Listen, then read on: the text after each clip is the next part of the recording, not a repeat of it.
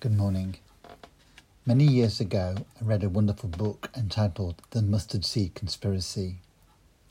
Written in the 1980s, it challenged Christians to understand that the world will change not through massive church programs or in thinking acceptance that economic and political forces will bring change.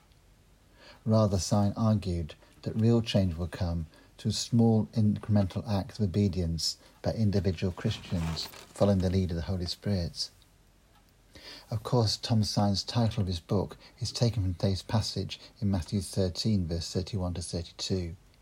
Jesus said, "The kingdom of heaven is like a mustard seed, which a man took and planted in his field. Though it is the smallest of all your seeds, when it grows, it's the largest of garden plants and becomes a tree, so that birds of the air come and perch in its branches." Karen will tell you that what fires me up are the small acts of individual Christians who take courageous steps of faith that bring change in themselves and change to others. Often they're not in the limelight. They're not featured in any book or TV show. Sometimes they're often unnoticed even by the leadership of the church. Individual Christians making a difference one step at a time amongst their small circle of influence. I think of a blind lady I used to take home communion to, who could correct me in the use of the set prayers for the week based on the Book of Common Prayer, because she'd remembered them and memorised them and used them to pray for her village every week.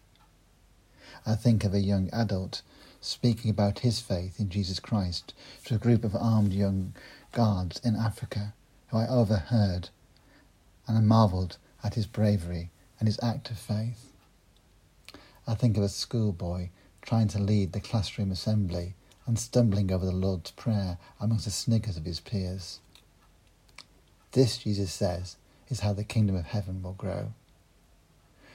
There's a terrific Advent theme of the return of Christ, and that gives us a wider context of all our mustard seed acts.